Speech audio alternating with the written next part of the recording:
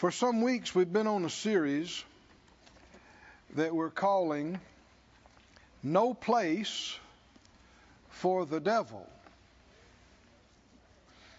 No place for the devil. Now we've already covered a lot of ground. And so if you haven't been with us, let me encourage you, get online and watch the previous messages. They won't cost you anything. Or if you'd like a CD or DVD, go buy the Word Supply and they'll get you one at no charge. And like we say around here, no charge means no excuse for not knowing it, not getting it. In Ephesians 4, verse 22, he said that you put off concerning the former conversation the old man, which is corrupt according to the deceitful lusts, and be renewed in the spirit of your mind, that you put on the new man, which after God's created in righteousness and true holiness. Wherefore, putting away lying, speak every man truth with his neighbor, for we're members one of another. Be ye angry and sin not. Let not the sun go down upon your wrath, neither give place to the devil. Neither give place to the devil. The understood subject there is you. And the previous two verses, he gave two specific ways that people do give place to the devil. One was through lying, and the other was through anger and rage. But this lets us know that there is a devil. It also lets us know that he cannot just come in and do things because he wants to. We have the authority and the ability to prevent him from working in our life. Is this good news? Yes. This is wonderful news. Skip on over to the 6th chapter in this same book of Ephesians, 6 and 10. He said, finally, my brethren, be strong in the Lord and in the power of his might. Keep going. Next couple of verses here, verse 11. Put on the whole armor of God, that you may be able to stand against the wiles of the devil. So resist the devil. James 4 says this, resist the devil and he will flee from you. But what exactly do you resist? I think some people are almost waiting for some creature in a red suit with horns and a pitchfork before they're going to resist. Well, that's why they haven't resisted anything. And you keep waiting on that, you're not going to resist anything, because the scripture tells us that Satan transforms himself into a messenger or an angel of light. He never comes as the devil. He tries to come and trick you that he is bringing a message from God. And this is something I think most of the church just, it's here in the Word, but doesn't seem to be aware of. What are we to be on our guard watching for? The wiles. Everybody say wiles. What are, that's a King James word, wiles. Well, I don't know. When I was a little boy, I used to watch Wile E. Coyote and the Road Runner. Anybody know what I'm talking about? Huh? Wile E. Coyote. That was one of my favorite cartoons of all. And then when I got through watching it, I'd go outside and try to build something, like they got from Acme, But Wile E. Coyote, why did they call him Wile E. Coyote? Well, he was tricky, but he wasn't tricky enough for the Road Runner. Wiles means deception, trickery. Subtlety is a word we see connected to the enemy. What does subtle mean? It means he's not coming to you obviously, ever. He's coming to you. He never comes to the front door. He's coming to the back door. He's trying to come through the window. He never announces, I'm the devil, I've come to trick you. One of the biggest trickeries he has pulled off on the planet is convincing most of the world he doesn't even exist. And you're never going to resist what doesn't exist. Now that's trickery. And that's what's going on. Oh, but the Bible says concerning believers, we're not ignorant of his devices, which shows the same thing about this trickery. Put on the whole armor of God that you may be able to stand against the wiles of the devil. For we wrestle not against flesh and blood, but against principalities, against powers, against the rulers of the darkness of this world, against spiritual wickedness in high places. See, against. And in 1 Peter 5, let's touch on this again. We've seen it repeatedly. But here we have Paul in Ephesians. We have James in James. We have Peter here. We've got multiple witnesses telling us the same thing. Resist the devil. Stand against and resist. 1 Peter 5 and 8, we'll start with that. 1 Peter 5:8 says, be sober, be vigilant, because your adversary, the devil, as a roaring lion, walks about seeking whom he may devour. So he's looking for somebody. The literal Greek could be translated swallow up. He's looking for somebody to swallow up. He's looking for somebody to steal, kill, and destroy in their life. Well, that lets you know he cannot just do it to everybody or to anybody, because he's having to try to find who he can do it for or against, who he can do it against in their life to destroy them. Whom he may devour. And that's not even the end of the sentence. Verse 9, whom resist. We keep saying that word, don't we? Resist steadfast in the faith. Not only resist, but keep on resisting. And keep on resisting and never give in. Said out loud, never give in to the devil. Well, can you recognize, though, when the enemy is coming against you? How do you detect it? Well, 2 Corinthians talks about this, that though we walk in the flesh, we don't war after the flesh. The weapons of our warfare are not carnal, but they're mighty through God to the pulling down of strongholds, casting down imaginations. Everybody say imaginations. And every high thing, he said, that exalts itself against the knowledge of God, bringing into captivity every thought to the obedience of Christ. This is what we should be on the watch about, are thoughts and imaginations. And the enemy is working the same today as he did against Eve, as he did against Adam, as he did against Cain, and on through the examples we have in the Word. Look with me in 2 Corinthians, the 11th chapter there, please. We touched on this, but I want you to see another aspect. Are you believing with me for utterance? 2 Corinthians, the 11th chapter and the 3rd verse.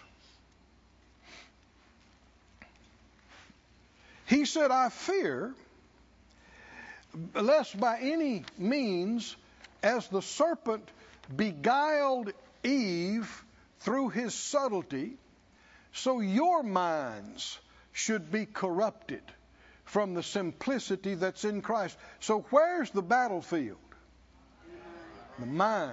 Somebody said, well, I thought it's spiritual. It is. But the spirit is the doorway. The mind is the doorway to the spirit.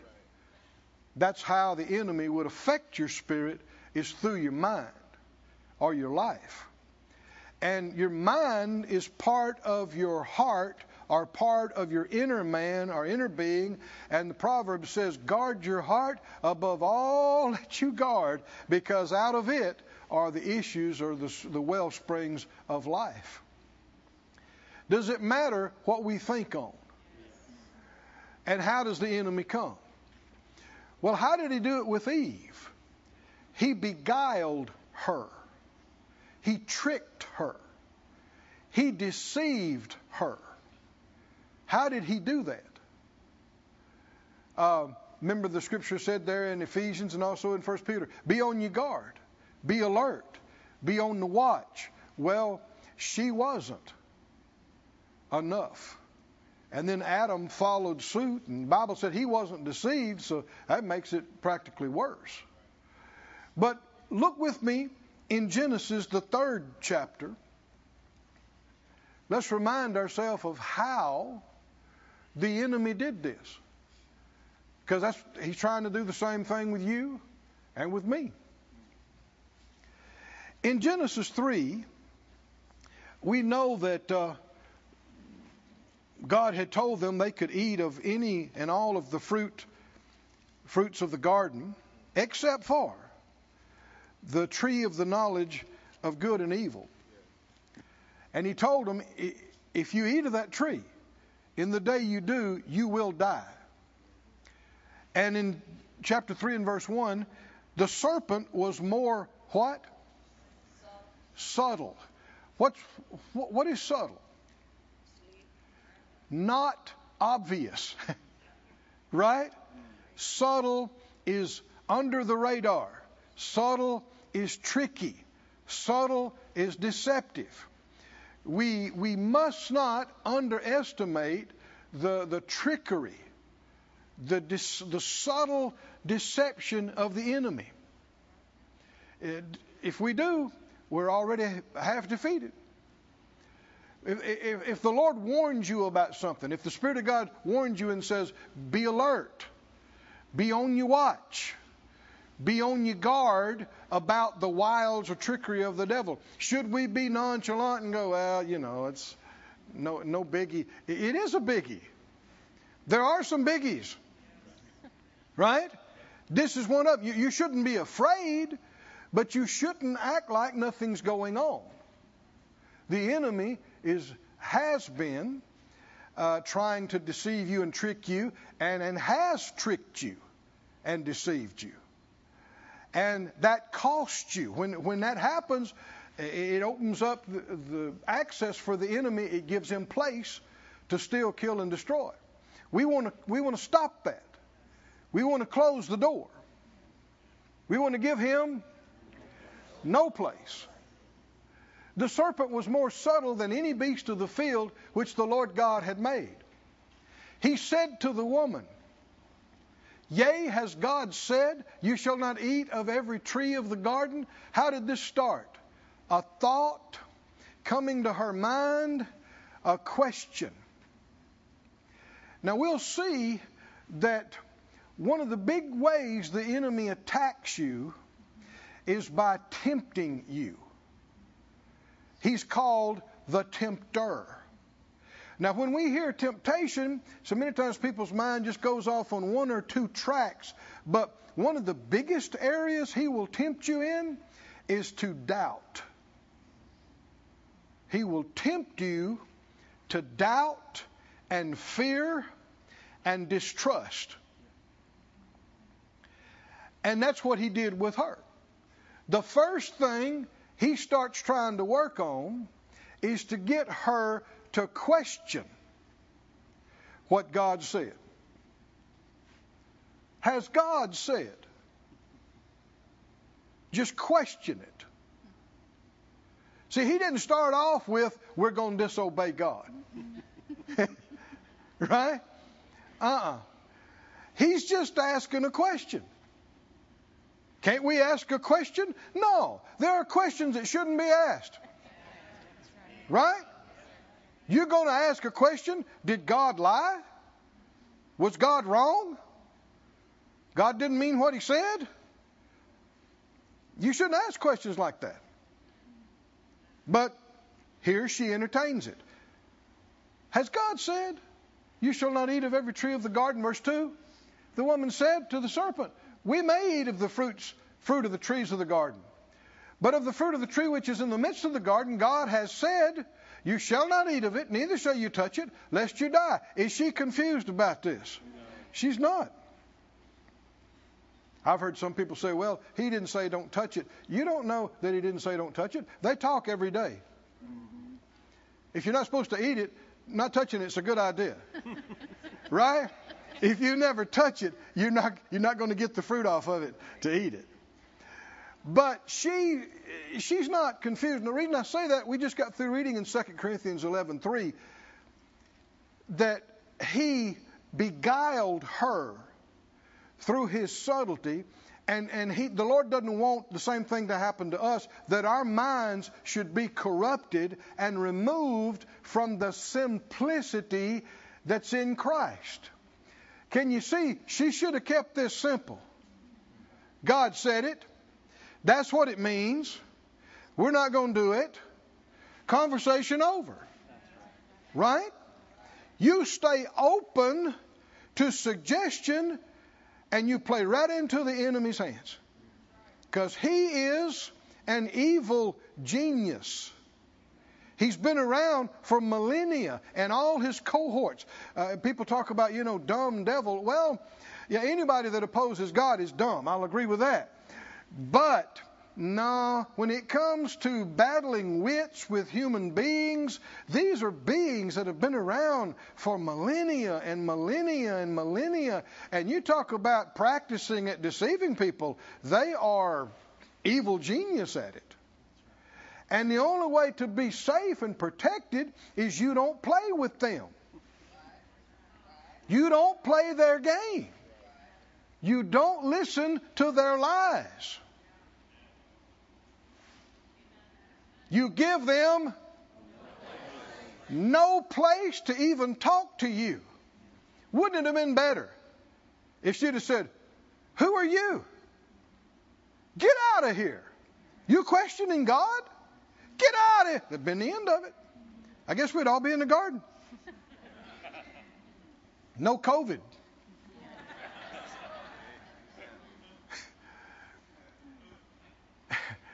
And verse 4, the serpent said to the woman, you shall not surely die. First a question, and then a flat out lie. An alternate truth. The devil gave her his truth. Have you heard that phrase? My truth, your truth. I gotta, stay with my truth. That's a bunch of junk. Truth is truth, whether you know it or believe it or not. And just because you believe something doesn't make it true. No, truth is not relative. The scripture said God's word is truth. Jesus said, I'm the way, the truth. The Spirit of God's called the Spirit of truth. These are not variables. They don't change from person to person or from generation to generation. But the serpent said to the woman, you shall not surely die. And God knows that in the day you eat thereof, your eyes will be opened. You'll be as gods, knowing good and evil. What's going on here? Temptation. Can you see it? Temptation through reasonings. And then it goes on to say, when the woman saw the tree was good for food, it was pleasant to the eyes, a tree to be desired to make one wise, she took of the fruit thereof and did eat and gave it to her husband with her. He's standing right there, and he ate it too. And that is how paradise was lost. That's how the curse came into the earth, which includes thorns and heat and cold and storms and disease and deformities and cruelty and murder and all of the evil that's in this planet came in on the heels of this. But I want you to see two big things the enemy tempted her to do, because the Bible said she was beguiled, she was deceived. And when God came walking in the cool of the day to talk to him, commune with him like he did again and again, when he talked to Adam and said, you know, who told you were naked? And he said, the woman you gave me. She gave me to eat. And he said to the woman, did you do this? And I want you to notice what she said in verse 13, Genesis 3:13. The Lord God said to the woman, what is this that you have done? And the woman said, what? The serpent beguiled me, and I did eat. The serpent did what? Are these the wiles of the devil? The trickery of the devil? Now, the Young's literal translation says it like this, that the woman said, the serpent has caused me to forget. The serpent has caused me to forget, and I do eat. Forget what? Forget what God said. Is that right? Can you see this? There are two big areas. There's a lot more to it than this, but two significant areas that the enemy will work on, like he worked on her, will try to work on you, me, anybody. He will tempt you to doubt, to question it, to be fearful and disbelieve and doubt. That's why he said, "What did God say? You won't really die." What's he tempting her to do? To question whether what God told her was absolutely, completely true, or to question God's motive, what he told him and why he told him, to question the simplicity of don't eat of the fruit, you'll die. She listened to him and let it become complex and complicated and more involved when it wasn't more involved. It's real simple. Don't eat of the fruit. If you do, you die. So this temptation to doubt. Now, why am I saying this? Do not hear this and go, yeah, she shouldn't have. Why are we talking about this? If you don't make an effort, you will not do better than she did. Because Eve's brilliant. These are not caveman and cavewoman grunting at each other. Ugh, ugh. These are made in the image of God. They commune with God on a regular basis. How many understand? You can't be a dummy and commune with God. He talks to them. They understand. They talk to him and have intelligent conversation. But the enemy, because she allowed it, she listened to him, was able to talk her out of her faith. She let go of her complete trust in what God said and considered and started believing a lie that she wouldn't really die. And then the enemy on the heels of this is tempting her to disobey. Separate her from her faithfulness or her commitment to God. Can you see this? Tempted to doubt and tempted to disobey. Can you see this? Well, he hasn't had to come up with anything new, because this has worked all too well. on every generation of human beings, all the way from then, all the way up to now, on everybody except Jesus, the Master. He tried the same thing with him. Tried the same thing. But it didn't work. I said it didn't work. Jesus didn't give him an inch. He wouldn't consider his lies. He wouldn't turn loose of his absolute faith in the Father and trust in the Father. He kept quoting what the Father said, didn't he? Quoted it, quoted it, quoted it. And he wouldn't disobey. He wouldn't act on the enemy's temptations. He wouldn't do it. Now, with that in mind, go with me, please, to the book of Luke. Luke, the 8th chapter. The word tempt, if you're taking notes, you might want to write this down. A lot of people, when they hear the word tempt, they define it as test. And I'm not saying that idea is not there, because it is, depending on the context. But the larger main meaning of the word, it seems like people just kind of rush over. It means try. Someone say, well, it's the same thing. No, it's not. The same word that's translated tempt is translated assay. A-S-S-A-Y in the King James, which we would translate attempt. Attempt. I won't take time to go through all of them, but for instance, like Hebrews 11, it said, by faith the people passed through the Red Sea like on dry land. The Egyptians essayed to do it and were drowned. That means they attempted to do it. They tried to do it.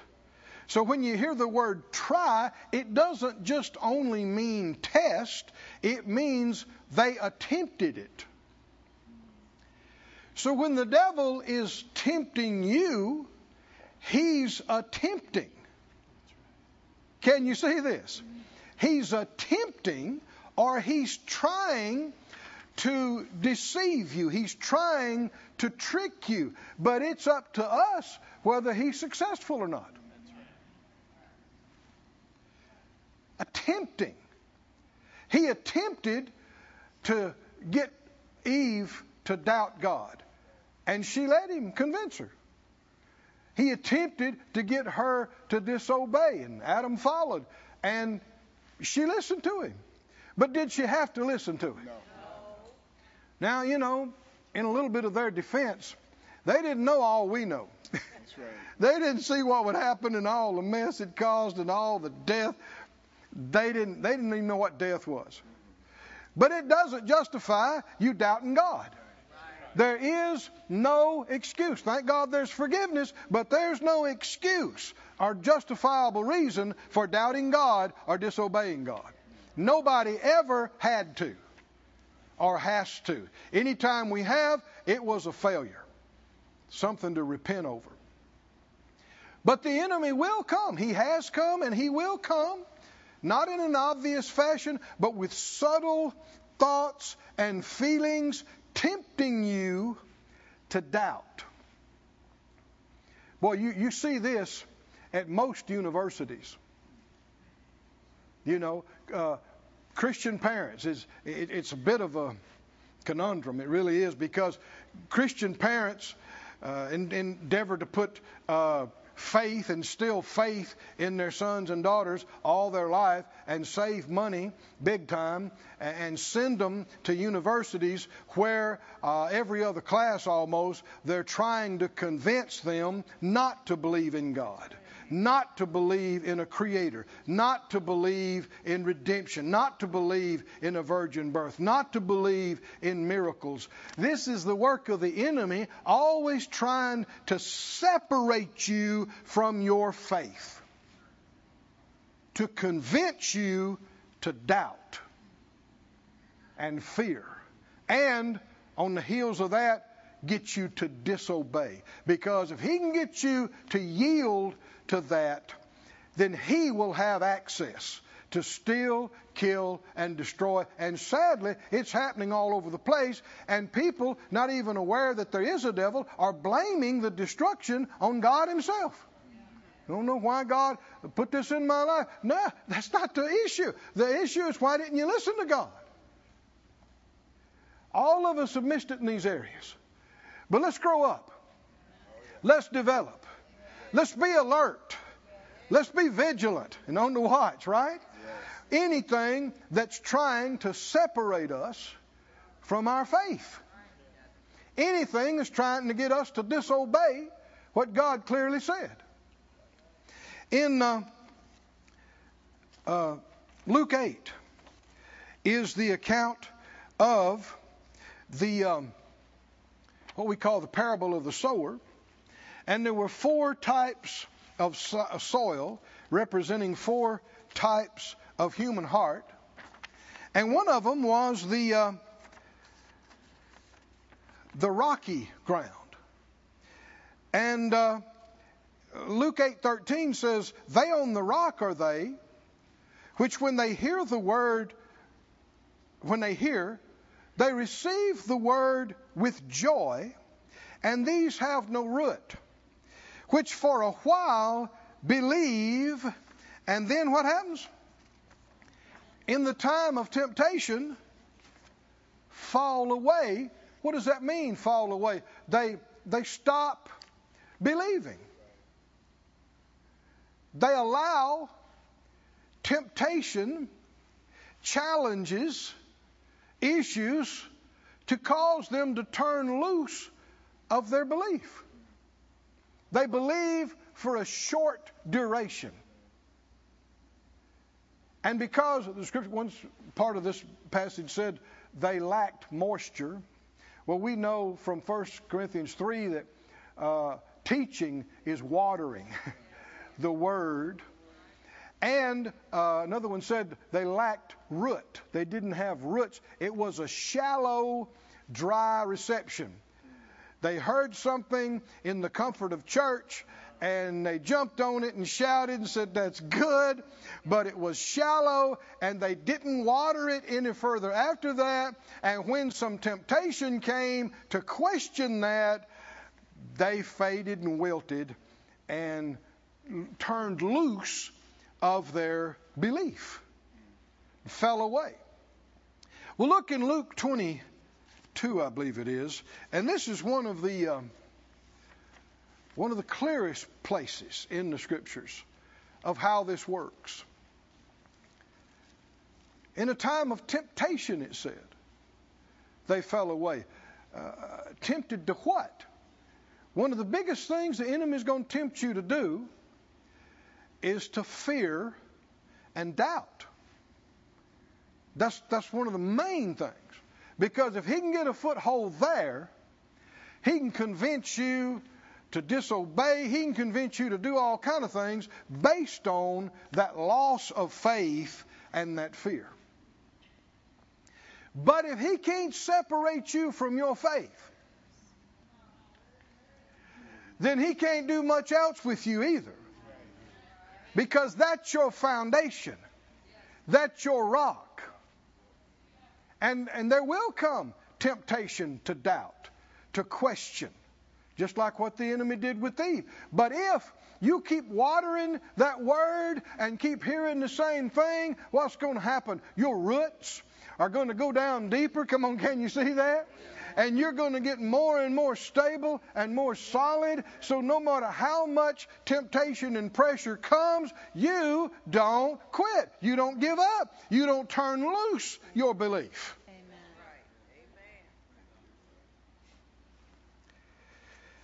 In Luke 22, verse 31. Everybody awake? The Lord said to Simon, this is right before he went to the cross. This is actually the night that the soldiers came and took Jesus away to that mock trial.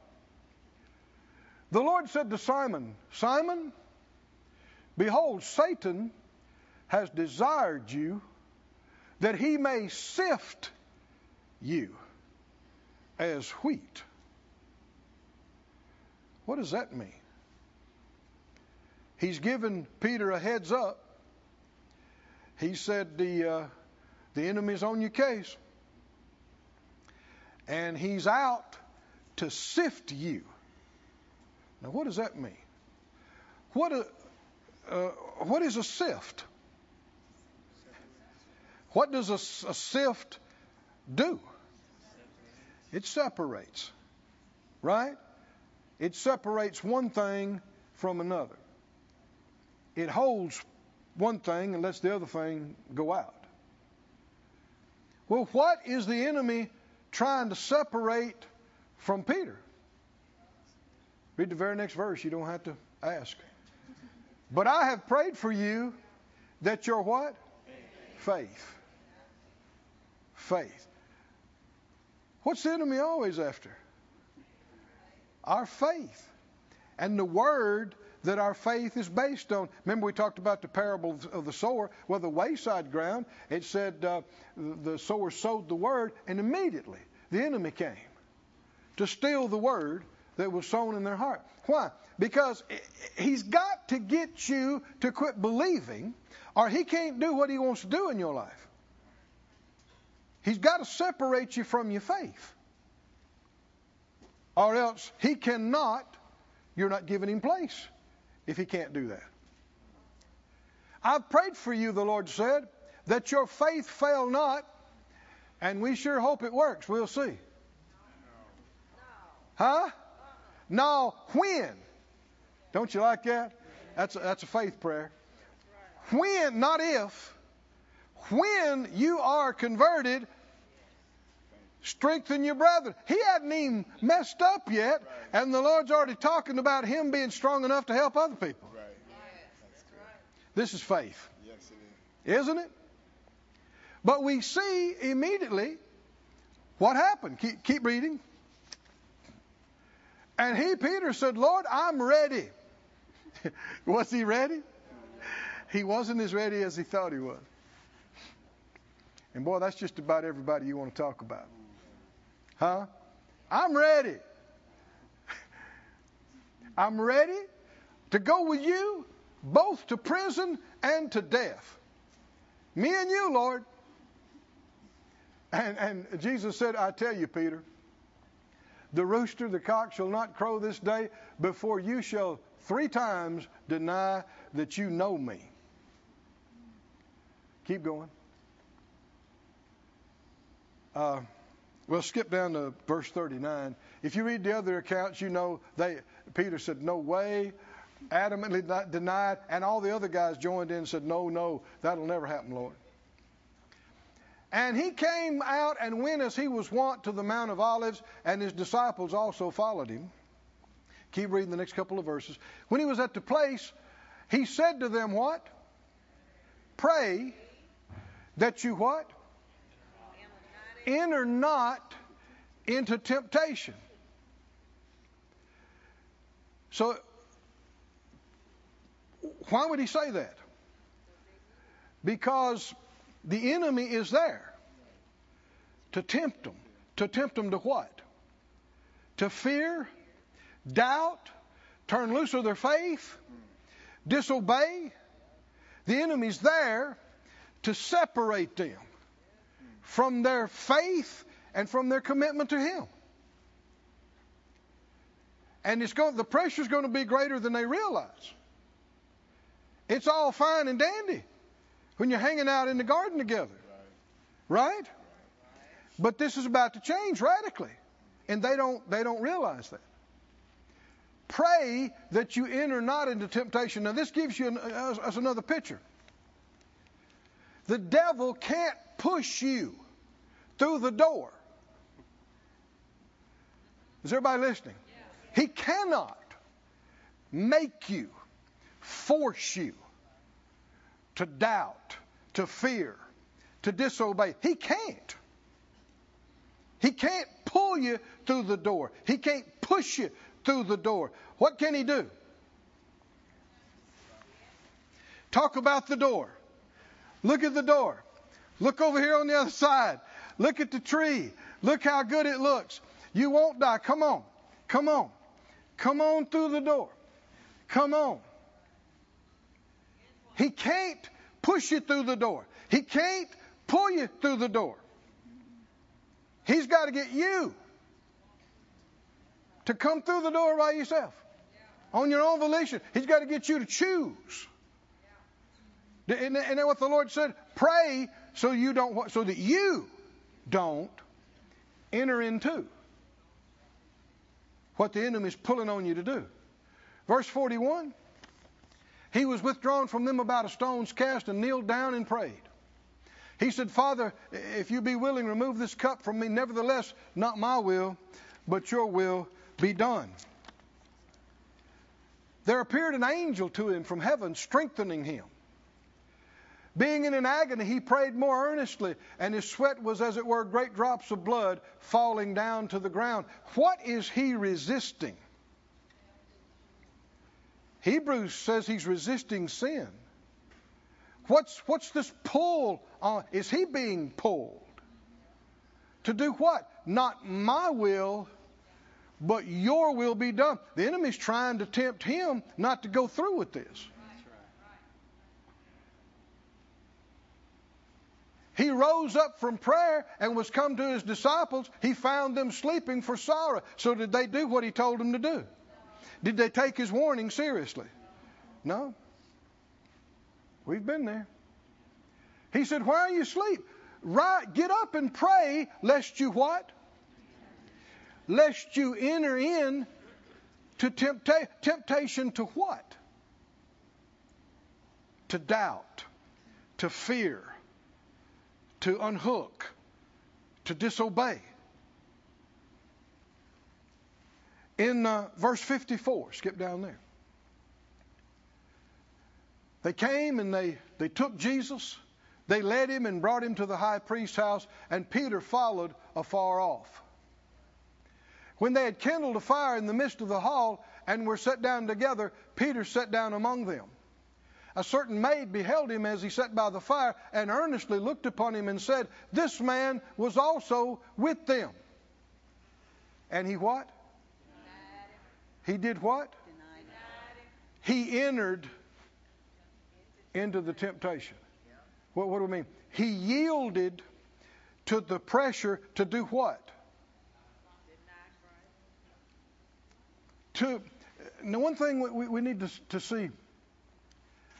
They were shocked that he let them take him. They were bewildered. Because they had seen him in tight situations before.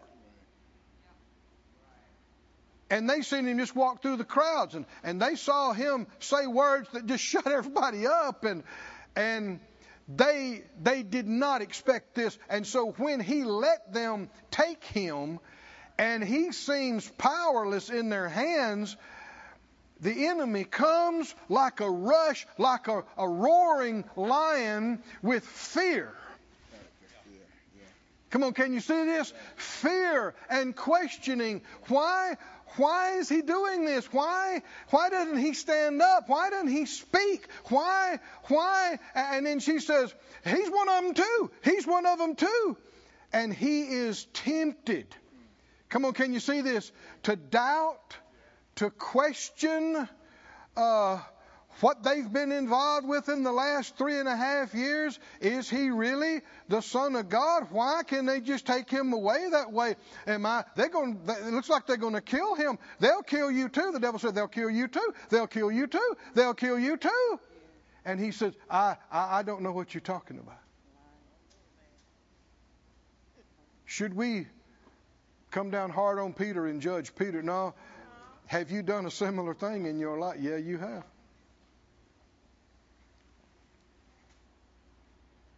Can you see how this works?